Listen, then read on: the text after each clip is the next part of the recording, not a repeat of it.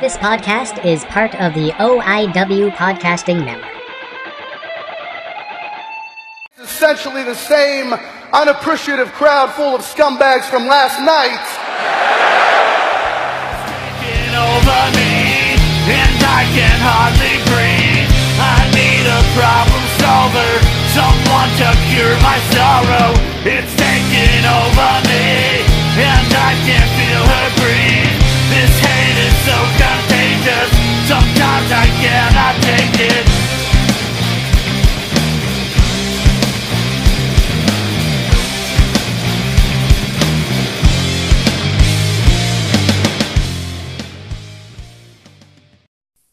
Hello again, wrestling fans, and welcome to another edition of the Scumbags Wrestling Podcast. This is officially episode number 98. We are getting so close to number 100 and hoping to put together a interactive show where you can be a part of it, possibly live on Facebook and YouTube. So with that said, this week still got a lot of empty space to fill, unfortunately. Independent wrestling is shut down. Only AEW and WWE are still going strong at this moment. However, that's up in the air of how much longer they'll be able to go depending on government regulations. With that said, we're going to try and dig into what's going on in the wrestling world, a little bit of a spotlight on what's going on in the Ontario scene, and we'll be right back at these messages. Thank you for joining us, whether it's on Spotify, Stitcher, iHeartRadio, iTunes, or anywhere else. Hello, what is up, everybody? It is Ocho from the Ocho and Ortiz Wrestling Podcast, home to the best kept secret in the wrestling podcasting community, our live podcast from Greektown Wrestling and Union Wrestling. We also discuss a lot of other things, WWE, AEW. Every once in a while we throw in New Japan and ROH. Be sure you're checking out our show. We are available on most major podcasts and platforms, especially on Apple Podcasts, Stitcher, Spotify, and our main source of uploading is Podbean, ochoandortiz.podbean.com. You can also follow us on social media at Ocho Wrestling on Twitter, at Ocho and Ortiz on Instagram, or facebook.com/Ocho and Ortiz. We also do have a YouTube page, so be sure you're checking out our content there. Just search for Ocho and Ortiz in the search bar. Now let's get you back to your regular programming.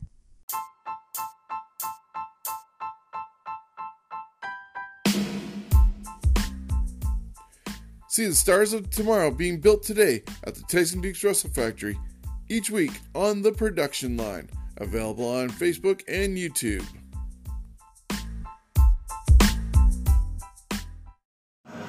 You hear the rumble in here? The rumble is the sound of progression, and fundamentals are being made at the Wrestling Factory.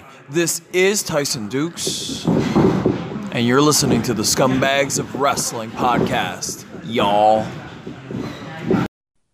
And welcome back to the show. As I usually do, we open up with Ontario information and news going on around, but unfortunately, as we all know, and hopefully are staying home for, the coronavirus, or COVID-19, whichever you want to call it, has taken a huge stranglehold on the world, for that matter, not just here in Ontario and Canada. And so, due to this and the safety of others, a lot of events have been shut down. They're advising us to stay inside for, this has now been 2 weeks. They're saying usually 3 weeks, because even the schools are closed for another week and still being evaluated on a day-to-day basis depending on how the curve is being planked. So all the events that were scheduled to happen here in Ontario have been canceled up until just even the other day with Midwestern Wrestling, as they were supposed to have their second show in Listowel. And it's getting down to crunch time whether or not things are going to continue for other shows coming up in April. Barring any final decisions to cancel the shows, Smash Wrestling is scheduled to return to St. Thomas at the Joe Thornton Arena, and that's going to be on April 19th. Scheduled at the moment will be the return of Jim Strider taking on Tyson Dukes. Tarek is set to challenge Kevin Bennett for the Smash Wrestling Championship, and Kevin is expected to have Roscoe and Muscle in his corner. In an untitled tag team match, Books and Looks, which is Rodney Matthews and Michael Grayson, are scheduled to take on Halal Beefcake, Idris Abraham, and Joe Coleman. Plus, Sebastian Suave is going to have his open challenge, so it'll be interesting to see how many matches he decides to have as part of this open challenge, as he figures each match gets him more money. And we saw in Toronto, he tried to have 3 matches to triple his dividends. And as I said, that happens at the Joe Thornton Arena in St. Thomas, Ontario, and that's going to be on April 19th, barring any more cancellations.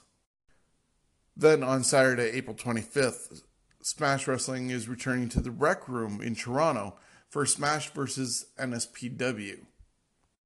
NSPW is one of the top organizations coming out of Quebec, and this is their year to be challenging Smash in a 2-night encounter. Some of the matches scheduled to happen in night number 1 in Toronto include Ethan Dukes taking on Michael Style. The Pillars, Brent Banks and Tarek, will team together to go against the Untouchables. The King of the North, Carden Mason, will take on the NSPW Junior Heavyweight Champion, Kevin Blanchard. Alexia Nicole is going to go one-on-one with Maeve O'Farrell. And in tag team action, the Wonder Boys take on the Kevin Bennett Experience. Plus, Daniel Garcia faces off against Marcus Burke. And Matt Angel, the current NSPW champion, is scheduled to appear. So that's April 25th in Toronto at the Rec Room. And the following night, NSPW and Smash continue their challenge against each other here in London, Ontario at the London Music Hall. Scheduled to happen at this event include Maeve O'Farrell taking on Sebastian Suave, Psycho Mike Rollins going against RJ City in what's bound to be more of a comedy show than an actual match. There's a fatal 4-way involving Brent Banks, Daniel Garcia, Travis Tock, and Marcus Burke. And the NSPW champion Matt Angel will take on the Smash Wrestling champion Kevin Bennett. Plus, Tyson Dukes faces off against the NSPW Junior Heavyweight Champion, Kevin Blanchard. So all this and more is scheduled to be happening over these 2 nights. Toronto on the 25th at the Rec Room, London on the 26th here at the Music Hall. Hopefully things get cleared up in time and we feel confident enough to be interacting with other people and not fearing catching anything COVID-19 related. But at the same time, until that curve gets flattened and plateaued or planked, we have to follow what the government is saying. And unfortunately, that means missing independent wrestling. It's very sad and it's a reality of life. I do encourage you, though, to seek out your favorite independent wrestler and give them a hand. They're missing out on some important dates and money for those days worked that they would normally be working on a weekend rather than their regular job that they work Monday to Friday. And with the time off, they have some merchandise possibly to sell. So reach out to them, find out how you can be a part of buying some new merchandise off them, and look forward to supporting independent wrestling when it does officially return to a local Legion, gym, bar, wherever it might occur, a hockey arena. Support independent wrestling, and we'll wait patiently for it to return. Also looking over at Midwestern Wrestling, as I mentioned a moment ago, they had to unfortunately cancel their March 28th show, which was their second show in company history. They were set to crown their first ever Midwestern Wrestling champion. Of course, because of COVID-19, they had to cancel. That show is being rescheduled for June 27th at Parkview Gardens in Listowel. But then looking ahead to May, on May 23rd, they are scheduled to go to Wingham at the Knights of Columbus Hall, and the complex is looking to proceed as planned. Once again, barring any changes with government regulations, we can definitely catch Midwestern Wrestling in Wingham on May 23rd. Now, if you caught the interview that Chris Maloney and I had on TNT a couple of weeks ago with Clarence and Doug, they have mentioned that a lot of the talent that were scheduled to be a part of the Listable show just the other day are still also scheduled to be a part of the May 23rd show. So once the green light is given for this show to carry on, we'll see if there's any changes that have to be made from the card that was originally posted for March 28th. And yeah, definitely we'll be looking to see the first ever Midwestern Wrestling Champion crowned on that night.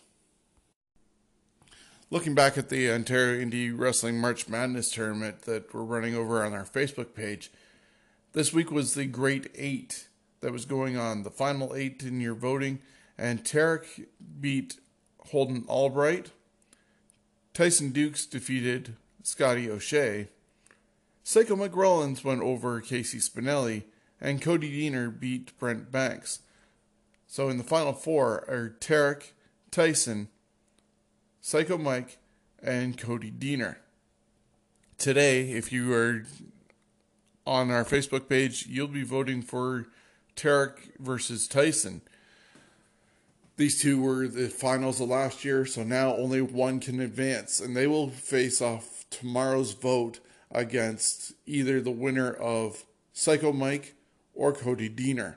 And the finals voting will happen on March 31st, and we'll officially make the winner announcement on April 1st. So you still have time to get part of the tournament.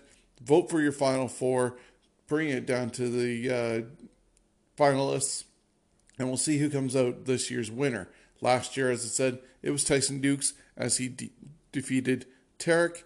This time, that's coming down to the wire today. You have until about 7 a.m. tomorrow morning, Monday morning, to make your decision. Does Tyson have a chance to repeat? Will Tarek take out the godfather of Ontario wrestling? Your vote matters. Then, tomorrow morning, you'll be able to vote for Psycho Mike Rollins versus Cody Deaner. One will go to the finals of those two. So enjoy the Ontario Indie Wrestling March Madness. The tournament's happening on our Facebook page each and every morning at 7 a.m. As for some of my other shows, normally we would also be checking in on the Ontario Indie road trip. And as said numerous times, no shows are happening officially because of the pandemic that's out there. That show will hopefully return very shortly on our YouTube channel and Facebook. But if you're also looking for action in the ring, I was actually doing empty arena matches and presenting them before WWE and AEW, where as Tyson Dukes' students at the Wrestle Factory were being spotlighted each week. Since I've been there recently, they've been taking some time off from doing matches and working on fundamentals, but you can still see all the original episodes of the production line on our Facebook and YouTube channel. So check out the production line and see the future of the indie wrestling business being built today at the Tyson Dukes Wrestle Factory.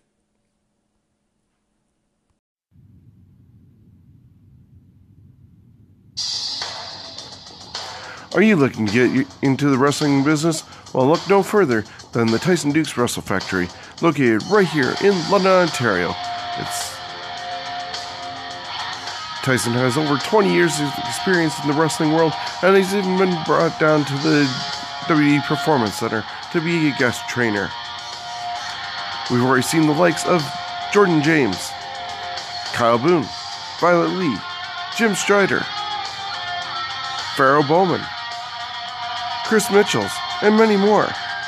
Plus, the new generation that are coming from the second group, such as Josh Pine, Shiloh, Nova, Frankie Ward, and many more.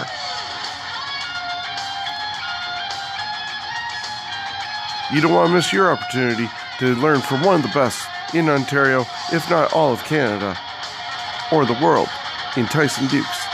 So that's the Tyson Dukes Wrestling Factory. It's open Monday, Wednesday, and Thursdays, and located at 309 Exeter Road here in London.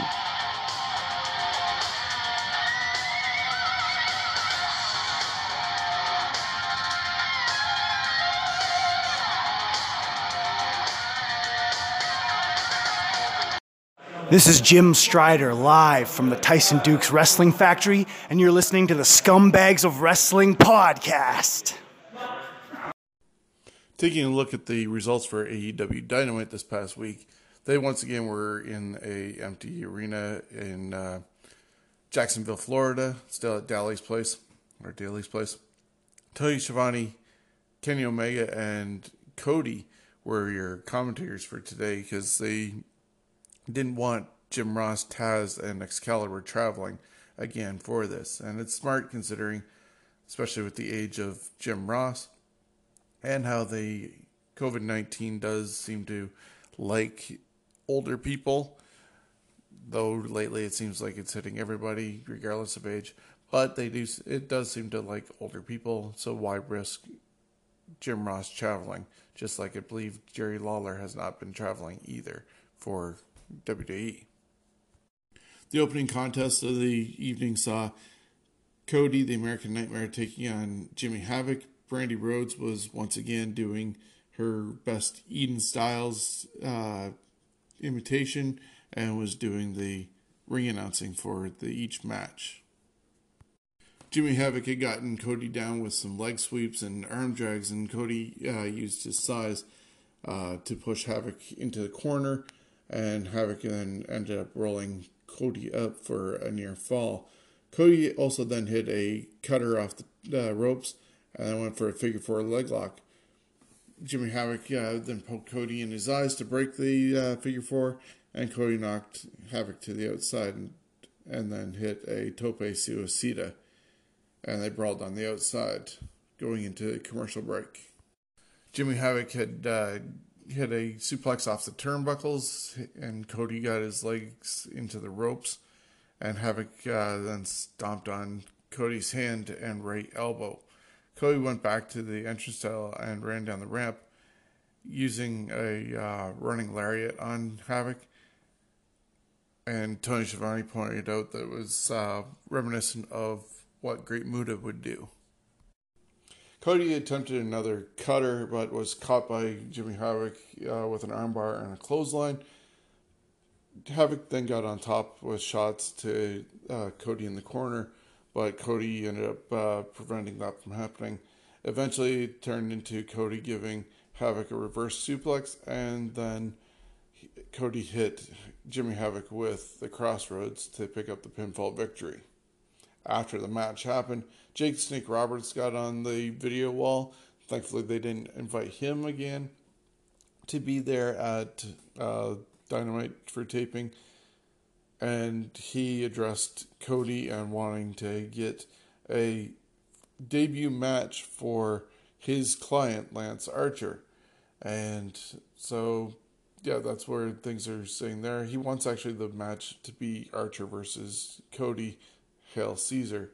And I believe later on Cody basically was like, yeah, he has a good repertoire and career, but he's done nothing in AEW to earn himself a chance against Cody above everybody else who is in the rankings of the AEW roster. So it sounds like Cody is making sure that Archer has to climb the ranks of AEW before they end up encountering each other. Another thing, though, that was definitely missing from this broadcast was the fact that they last week had talent around the ring on two sides and creating sound.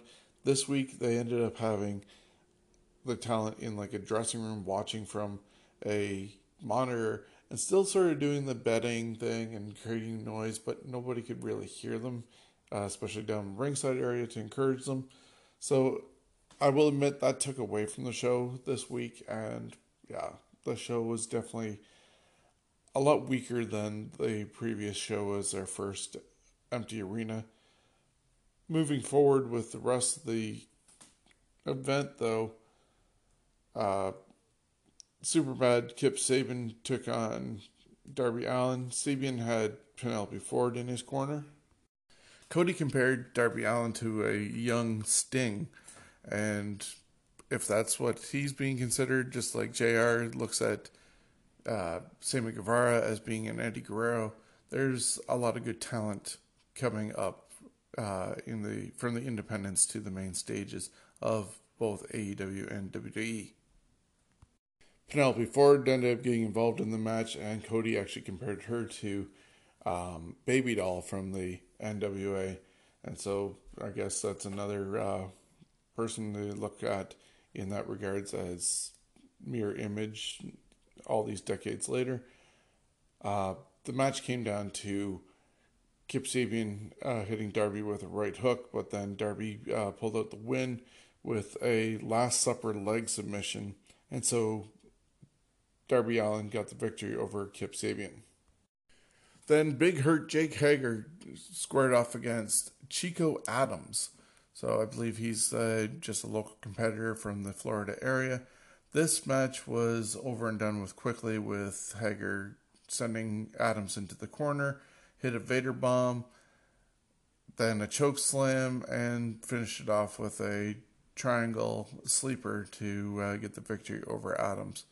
Then AEW champion Jon Moxley walked down to the ring and wasted no time hitting Hager with the paradigm shift, but Hager rolled up quickly and took Moxley down by the leg, applying the ankle lock.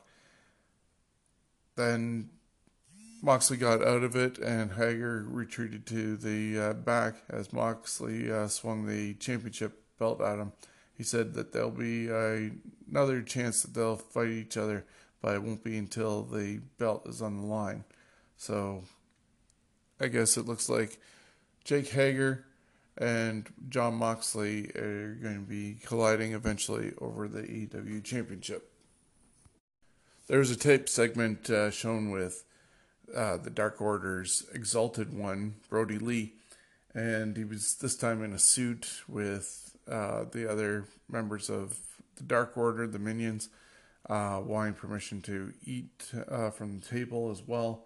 And yeah, this was very much a attack or parody, I don't know what you want to call it depending on your view, of Vince McMahon, because of just the way things have been said about how Vince won't deal with you if he's eating. He loves a big juicy steak.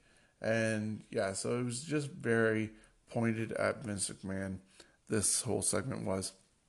And basically, the Exalted One, Brody Lee, said that there's strength in numbers. This is the new Dark Order, and we do what we want, when we want, and making sure you understand that. And they are the lions of AEW, and they prey on the weak. And so after that aired, Brody Lee came out and took on QT Marshall, or QT Marshall, depending on who you listen to. And yeah, it was another quick squash match. A little bit longer than the match that Jake Hager had, but with Brody Lee picking up the win in his AEW debut. And then one of the Minions ended up dropping a Dark Order mask onto Marshall, who was still in pain after being taken out by Lee. So it looks like they're offering him a chance to be part of the Dark Order, and whether or not he accepts it or not, we'll have to wait and see. Then there was an update on Nick Jackson, and that was brought to us by Vanguard 1, and the drone had flown apparently to Rancho Cucamonga, California, where the Jacksons live, and Vanguard 1 was seeing Nick Jackson training to get back into the good health, and according to the screen, it looked like Nick is at 61% recovery. The final match of the night was the main event, having the AAA Mega Championship match Kenny Omega defending the title against the Spanish God, Sammy Guevara. There's so much that went on with this match. It was a really long one between these two. I won't say it was stellar because I don't know if it was just the setting, the lack of noise, or just the awkwardness between them. There was a part where, near the end, where Sammy Guevara just looked really bad trying to stagger, and yeah, it just didn't look good. In the end, though, after a couple V-triggers, Omega ended up hitting the one-wing angel and getting the victory over Sammy Guevara. The final segment of the night had Le Champion, Chris Jericho, and Matt Hardy meeting face-to-face inside the AEW ring for the first time ever.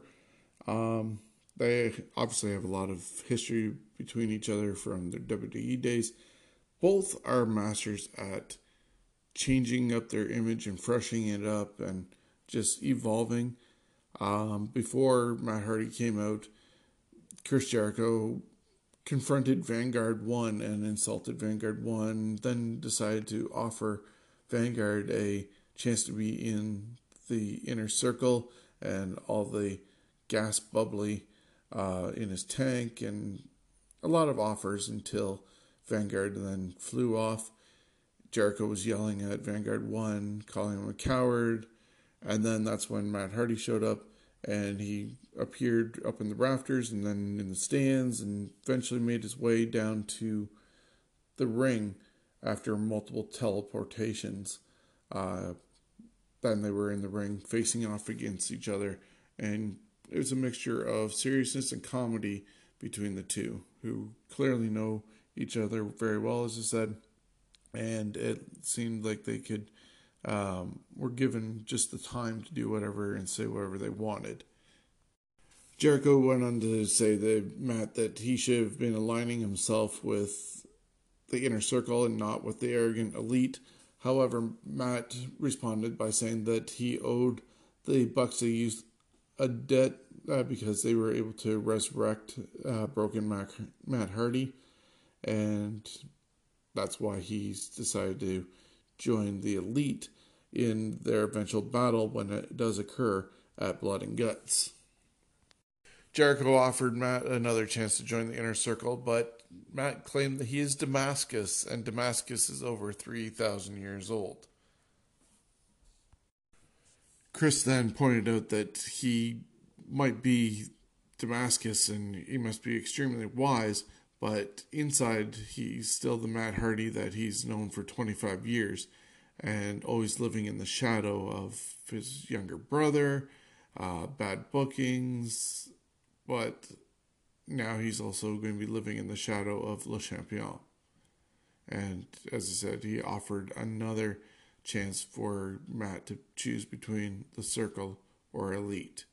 And that's when Matt started shouting, "Delete, delete, delete." Matt wanted Chris Jericho to take off his glasses so he'd see who actually was going to be deleting him and the inner circle. Jericho then slapped Hardy across the face, and Matt punched Chris back, knocking Jericho onto the mat. Sammy Guevara then jumped Matt Hardy from behind, and Kenny Omega and Cody ended up coming down from the commentating area to make the save for Matt. They were bringing down chairs and swinging them at Sammy and Chris Jericho to end the show. As I said, they kind of took a step back from what they did well the week before with their first show without fans. I think having the guys at ringside, even if they were spaced out a little bit more to prevent that whole, we can't congregate in larger numbers than this. If they had done something like that to continue, that it would have worked out. The stuff in the back and the cutaways that way really kind of just didn't do much for the show. And I noticed they seemed to do a lot more close-ups than trying to see what was all going on. So you saw a lot of from the waist up shots of the guys that were participating. And yeah, just I don't know what their plans are for the next little bit. I know Lance Archer is scheduled to debut next week. But other than that, it's up in the air, and it's clear that they're waiting for a audience to perform in front of before they bring back the idea of the parking lot brawl, the lumberjack match, and of course, blood and guts. So once this all gets cleared up, and there'll probably be I would say another week or two after that, unless they continue just to build anticipation for those matches. They'd have to reestablish them and then present them on a future Dynamite, if not officially on a pay-per-view. Because honestly, Blood and Guts should not be given away for free on TV. It should be on a pay-per-view. So that's what happened this week on AEW. They probably recorded a lot more items for Dark, as last week they had almost like 6 matches, I think, featuring a lot of local talent, mind you, but they had a lot of matches presented on Dark last Tuesday. So we'll see what comes of it this week.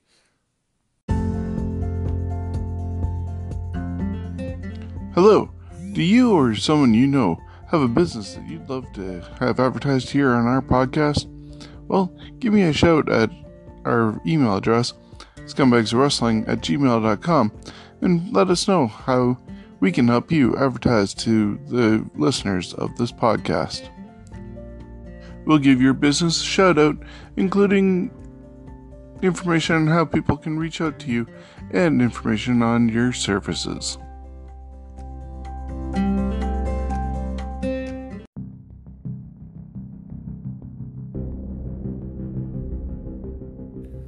Shockstock 2020 is coming to the Ramada, London on May 1st to the 3rd, the new Earth's biggest pop culture expo and film festival. The real end is near, as the outside world falls into chaos. Word of a sanctuary for mutants, freaks, goblins, and geeks spreads throughout the land. It's 3 days of thrills and chills, with screenings, panels, celebrities, workshops, interactive fun, vendors, and all-nighter parties. See special guests like James Lawrence, Mike Lackey, B.A. Johnson, and Sadie Katz. Shockstock 2020 is brought to you by Shockstock, Twisted Teas, Rotten Rags, and Taboo Textiles.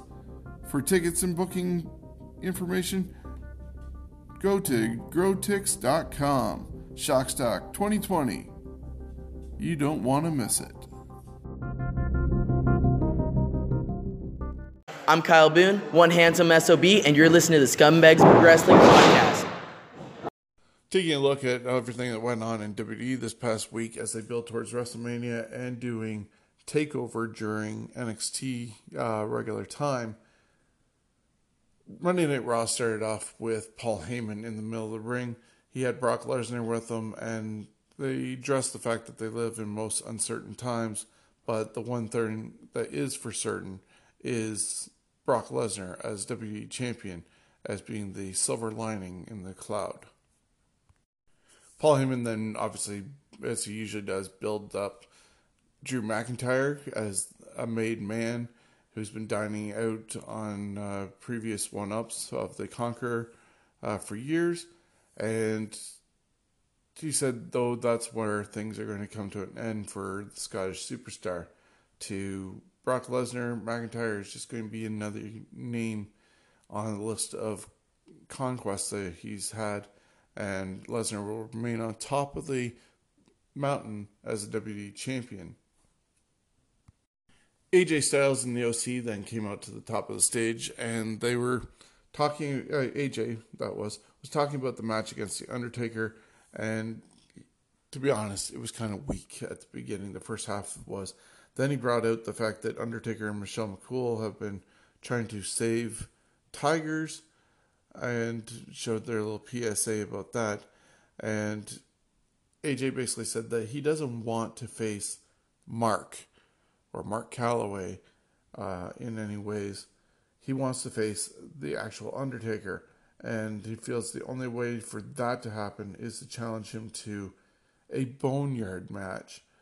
that will invoke the original and most dominating Deadman to come out and face him.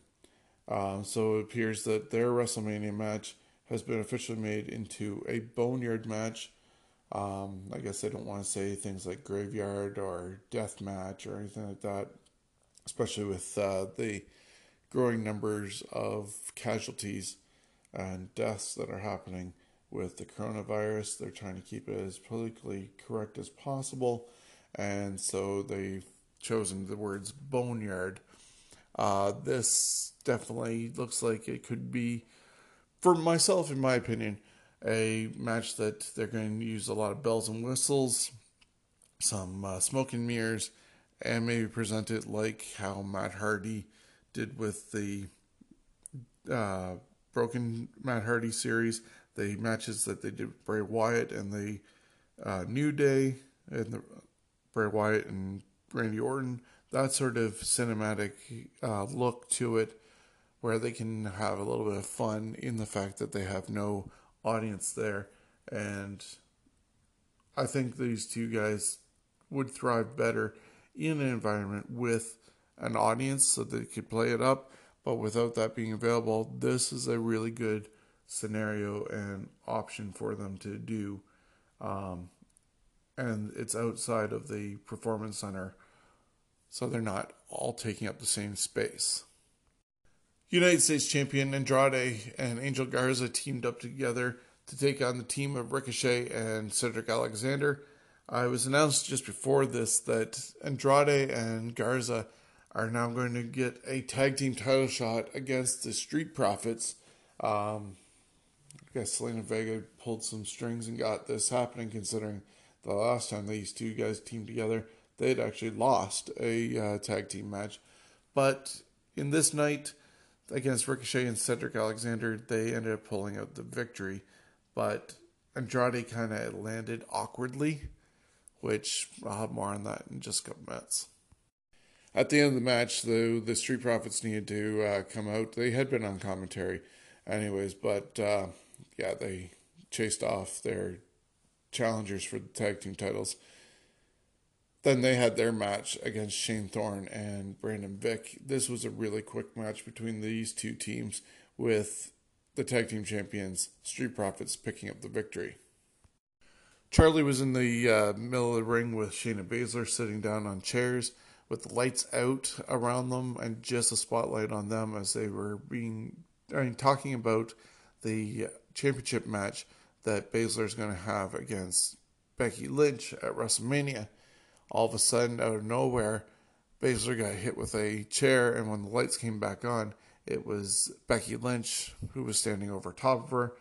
Becky hit Shayna a few more times before walking away. Another match on the show had Aleister Black defeating Leon Ruff in a very quick match, just with a black mass, in probably about a minute or so. Black is now scheduled to go against Bobby Lashley at WrestleMania. Kevin Owens had come out to address his challenge that he had for Seth Rollins to their match. Seth then came out and cut a really good promo on Kevin Owens.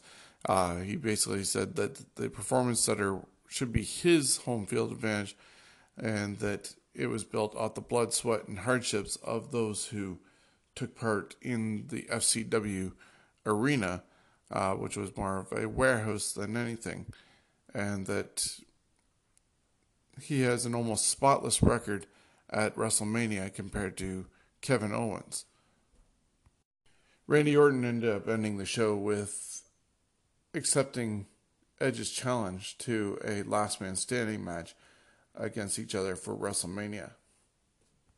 Orton continued to say that his love for Edge is the reason why he's been doing what he's doing to Edge, because he doesn't want him to be injured again, but he's also willing to, do the injuring to put Edge back on the shelf and send him back home to his wife and children. So he did say that he accepts the challenge. And that's how Monday Night Raw ended up concluding. Looking over at NXT that happened on Wednesday night, Austin Theory lost to Tyler Breeze. Prince Pretty picked up the victory after hitting the beauty shot. Killian Dane defeated his opponent with a Vader bomb in quick form and fashion. This was a squash match for them. Cameron Grimes defeated Tony Nese. There was another number one contenders match for the ladder match, and it was supposed to be Aaliyah taking on Xia Li. For whatever reason, Li did not come out, and instead it was the return of Io Shirai, who ended up defeating Aaliyah to insert herself into the ladder match to become the new number one contender for whoever walks away with the NXT Women's Championship after WrestleMania. The contenders for the North American Championship kept on lining up as both Dominik Dijakovic and Damian Priest want a crack at Keith Lee. Of course, Lee was out there to address them, and he was good to take on either of them as far as he's concerned. And, of course, this came down to a brawl between all three of them, and it ended with the Rare Breed getting the best of the exchange, taking down both Keith Lee and Damian Priest with a springboard tope con hero. And so it looks like they're gearing up towards those three going against each other for the North American title. Shane Thorne and Brandon Vink teamed up again on Wednesday night to take on Oney Lorcan and Danny Burch, but their second night teaming together wasn't enough, and they lost to Lorcan and Burke. And the final match for the number one contendership ladder match took place on this episode, and it had Caden Carter losing to Candice LeRae, and Candice will now be a part of that ladder match. In one of the best matches of the week, it's Matt Riddle taking on Roderick Strong. This was a really good back and forth match. Definitely, as I said, probably the best of the week. And Riddle ended up hitting the Bro Derek to claim victory over Roderick Strong. Unfortunately, as he was sort of celebrating his victory, and Pete Dunne, his tag team partner, was not there this week, two really huge guys hit the ring and laid out Riddle and hit double team maneuvers and everything. After these two monsters ended up taking out Matt Riddle, Malcolm Bivens ended up coming out from the back with a microphone and introduced himself and declared that the two men who attacked Riddle are going to be the future of the tag team division. Still don't know exactly who these guys are, but they're going to be accompanied by Bivens, and we'll have to see what happens. The show ended with Triple H wanting to find a resolution to the biggest feud in NXT history with Gargano and Ciampa. He invited both men out, he stood between them, and declared that they needed to solve their differences as soon as possible, or they could find themselves no longer in NXT. They both said they didn't need a big stage to fight each other, and Triple H said, fine, I will provide you an address, an empty building with a ring and a referee. The rest is up to you. So on April 8th edition of NXT, this is when they're going to have their match that should have taken place at TakeOver. They'll also have the ladder match with the women, and I believe also Velveteen Dream and Adam Cole will happen on that show. Next week's episode will have the triple threat match with the North American title on the line, and the women who did not win their qualifying matches will have a second chance battle royal to get that sixth spot in the ladder match that will also happen on April 8th. So NXT is set up at least until then. They've already taped all this because the area that the performance center has actually forbidden people to go there since this past Thursday night at 11 p.m.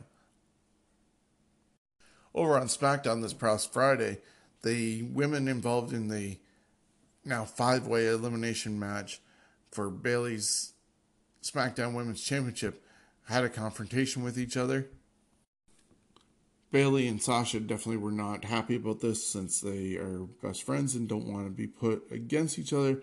And that's when Naomi, Lacey Evans, and Tamina ended up coming out. Lacey and Naomi were okay to be out there just trading back verbal tirade with Sasha and Bayley, but Tamina, on the other hand, wanted to get physical, and she took out Lacey and Naomi. Sasha and Bayley went after them as well, and they looked back and saw Tamina shooting them a stare down and quickly exited before they became victims of Tamina. The first match of the night had Drew Gulak taking on Shinsuke Nakamura. The premise of this match was that if Gulak could beat Nakamura, that Daniel Bryan would earn himself a Intercontinental title match against Sami Zayn. Daniel Bryan was in Gulak's corner while Cesaro was in Nakamura's, and Sami Zayn was on commentary, all supporting their respective guys. Near the end, it looked like Nakamura was going to hit the Kinshasa on Gulak, but Daniel Bryan ended up saving Drew with a very subtle way that not even the referee saw it. This allowed Gulak to pick up the victory over Nakamura with a pinning combination. Sami Zayn had seen the interference and tried to point it out, but the referee didn't see it, so he can't call what he didn't see. And this now has Sami Zayn defending the Intercontinental title against Daniel Bryan at WrestleMania. Then there was a brawl between King Corbin and Elias, and they were on top of the podium that usually Mauro Ranallo greets everybody for NXT on, and we saw Triple H on it, one of the first empty Performance Center shows, and so they were up there battling, and Elias was on the other side of the railing where then Baron Corbin took his scepter and nailed Elias right in between his eyes in the forehead, sending Elias crashing down to the floor where he needed medical attention. Then Alexa Bliss took on Asuka, and Nikki Cross was on commentating with Michael Cole, and Nikki just would not be quiet. She was just nonstop talk, chatterbox, saying that they were the greatest women's tag team champions of all time. The ending of the match came when Alexa Bliss was able to roll through an attempt by Asuka to hit the Asuka lock, and Alexa Bliss ended up hitting a DDT for a huge victory over Asuka. This is setting up now Nikki Cross and Alexa Bliss to be able to challenge for the tag team titles against the Kabuki Warriors. The Firefly Funhouse ended up returning, and Bray Wyatt basically talked about how his loss to John Cena 6 years ago was basically how the Fiend was born. He took everybody through the oddities and complexities of the Funhouse and reflected on that match that he had with John Cena before then, saying that his match against John wants to be a Firefly Funhouse match, and so he challenged Cena to that to happen at WrestleMania 36. The main event of the night was supposed to be a tag team match between the New Day and the Usos to determine the number one contenders to face off against Miz and Morrison at WrestleMania for the tag team titles. Unfortunately, Miz and Morrison could not leave enough alone. They were out there for commentating, and a melee then broke out. Miz and Morrison took advantage of both teams being exhausted as well from the battle and thought they had the upper hand by getting involved. it was later announced by Michael Cole that regardless of this match being thrown out, that it would now be a triple threat ladder match happening at WrestleMania for the tag team titles. So it kind of backfired on Miz and Morrison. And that's where everything ended up on this week's TV.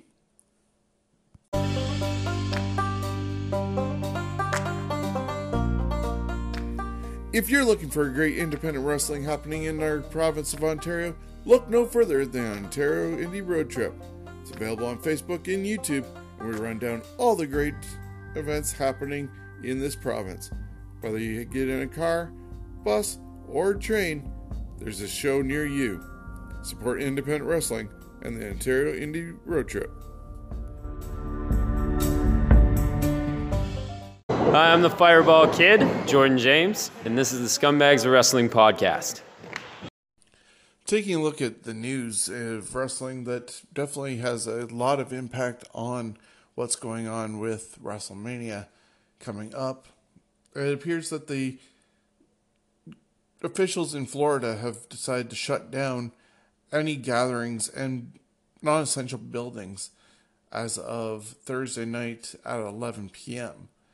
This definitely did not bode well for WWE as they want to continue with doing recordings, but they were smart enough to figure out how to do all the recordings that they needed to include WrestleMania, and from the sounds of it, up until April 8th with NXT and the rest of the TakeOver matches.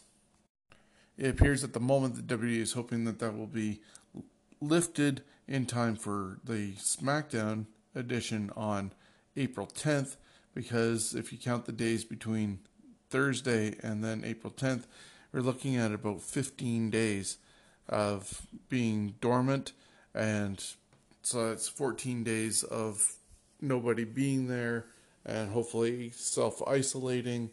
And yeah, as I said, WWE's hoping that they can find a way of getting back to work by April 10th. And they recorded everything that was scheduled to show up on TV between now and April 8th. The unfortunate thing about everything going on with the COVID-19 virus is that it's had a lot of impact on what they did end up recording and who was available for what matches were going to happen at WrestleMania. Dana Brooke ended up self-isolating, so she ended up getting removed from the six-way women's match for the SmackDown Women's Championship. Rey Mysterio is also in self-quarantine, and that took him out of any possible match with Andrade for the U.S. title at WrestleMania, and that's why that match got turned into a tag team with the Street Profits defending against Andrade and Garza. Unfortunately, as mentioned earlier in the results, Garza is still healthy, but Andrade ended up getting hurt in it, and he's now out of WrestleMania. There's talk that Austin Theory got asked to be Garza's tag team partner in the match against the Street Profits. Then there was talk that I guess The Miz ended up feeling sick, and he did not participate in WrestleMania, turning that triple threat ladder match into a singles triple threat ladder match, where I guess from the sounds of things, and definitely no spoilers for who won, who lost, or anything, because I haven't even seen it, and I don't want to see it. Let's be honest and clear with you right now. I try not to give any spoilers away unless they're absolutely need to. But the report is that with Miz out, that each team picked a representative, and they still did a triple threat ladder match. The downside with the Miz being out due to illness is that this kind of then made Roman Reigns think his position in WWE and being a part of WrestleMania. As we know, he had been battling leukemia for a while, came back clean, but at the same time, that does kind of weaken your immune system. So with that happening, they're not saying that Miz has coronavirus. It's possibly just as simple as a cold, but anything can weaken Roman Reigns' immune system and well-being. So he has decided to pull himself out of being at WrestleMania and not going against Goldberg for the Universal Championship. He apparently picked Braun Strowman to be his replacement in that match. So barring any other changes that have not been reported yet, that's taking out The Miz, Roman Reigns, Rey Mysterio, Dana Brooke, and Andrade from being part of WrestleMania. As far as other reports have come out, it appears that they have recorded everything, including the 2 nights of WrestleMania, and are set to go. Those are going to be broadcast on the WWE Network. They have also the night after WrestleMania put together and the April 8th edition of NXT. One can only hope, for the sake of the wrestling business and for viewers of WWE, that the ban is lifted after that time and we get some more live action. If not, I'm guessing that Raws and SmackDowns for the foreseeable future are going to be done via old footage, or people are going to be Skyping in some comments and interviews. However they end up filling, that's going to happen, but we won't have any more new content in-ring wise until after April 8th. I would assume that would also be the same with AEW. They are in a different county.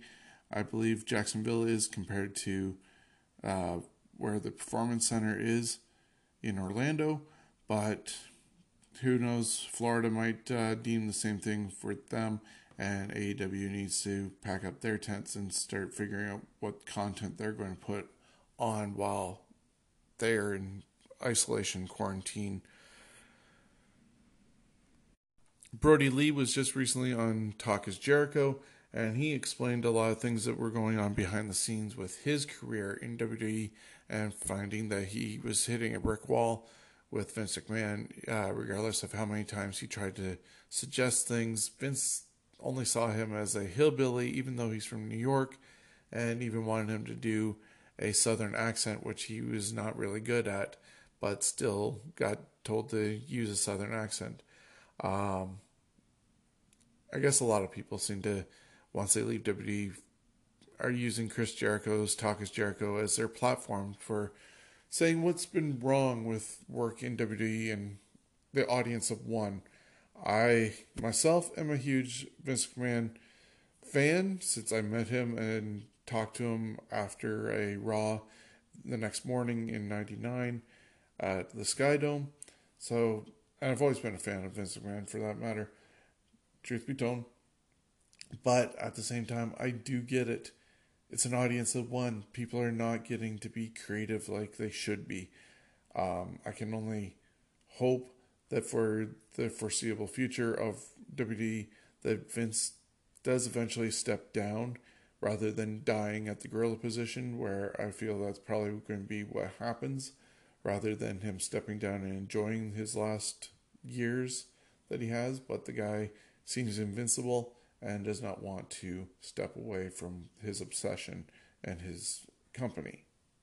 Not that I blame him for that either, because you have a lot of pride in that. But you got to also see the bigger picture, Vince, and get with the times. I imagine when the Revival get released officially, because they have been taken off the road and appear to be the next ones to officially leave, they will be on Talk is Jericho and giving their side of things on how their perspective of their career ended with WWE.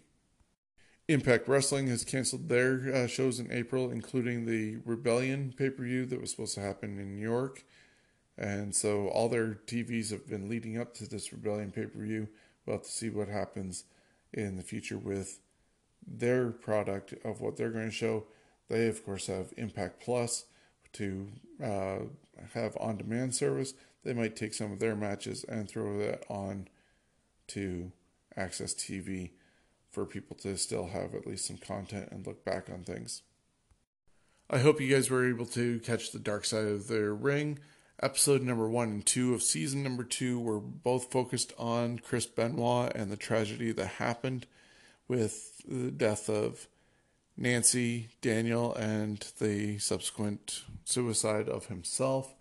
And you get a different perspective from the people who were closest to Chris Benoit and the effect that it had on their lives, whether it was being on the road with him or even how his son David seems to be shunned by the rest of the world because he is like a spitting image of his father.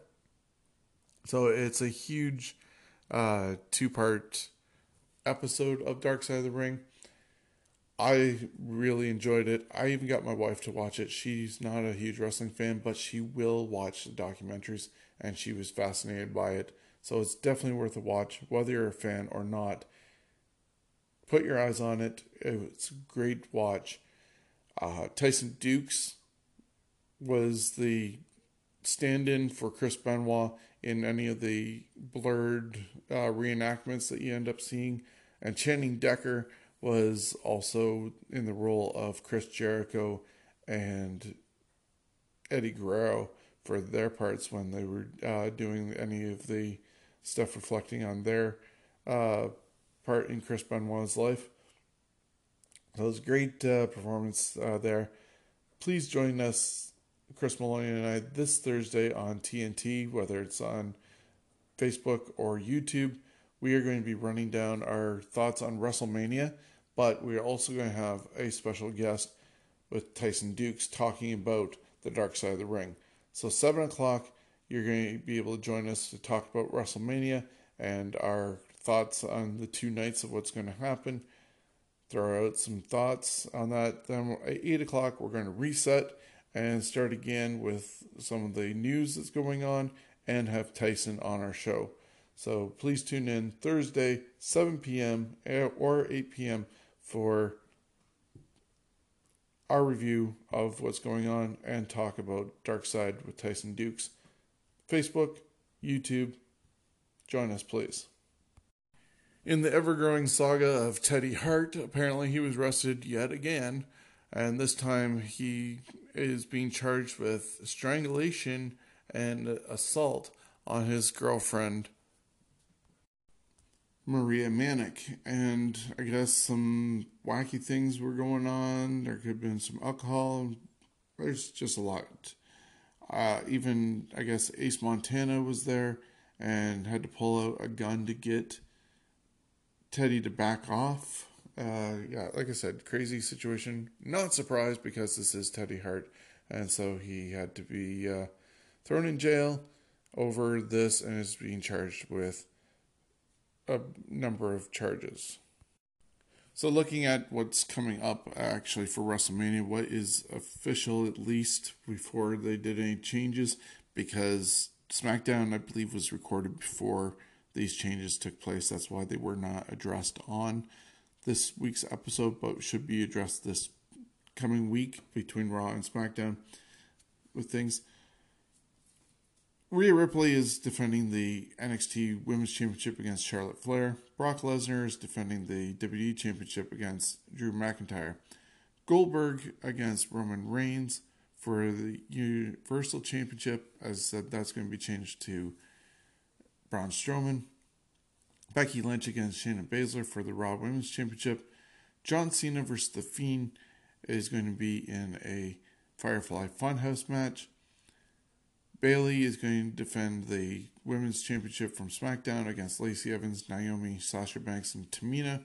The Undertaker is taking on AJ Styles in a Boneyard match. Kevin Owens against Seth Rollins. Miz and Morrison's tag team titles will be on line with a member of New Day and the Usos in a ladder match. The Street Profits are going to go against Angel Garza, and as I said, it's supposed to be Austin Theory now instead of Andrade. Aleister Black against Bobby Lashley with Lana. Elias and King Corbin are going to go against each other. Edge against Randy Orton in a last man standing match. Sami Zayn defending the Intercontinental Championship against Daniel Bryan. And what I forgot to mention also in my SmackDown update and results was that there was a confrontation backstage between Dolph Ziggler and Otis.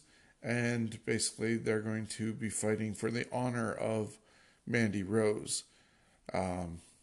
So that's going down also, I believe, at WrestleMania. And this concludes another edition of the Scumbags Wrestling Podcast, episode number 98. I hope to come back at you either Friday night or early Saturday morning with the next edition, so that it's in time to talk about and predict the 2 nights of WrestleMania.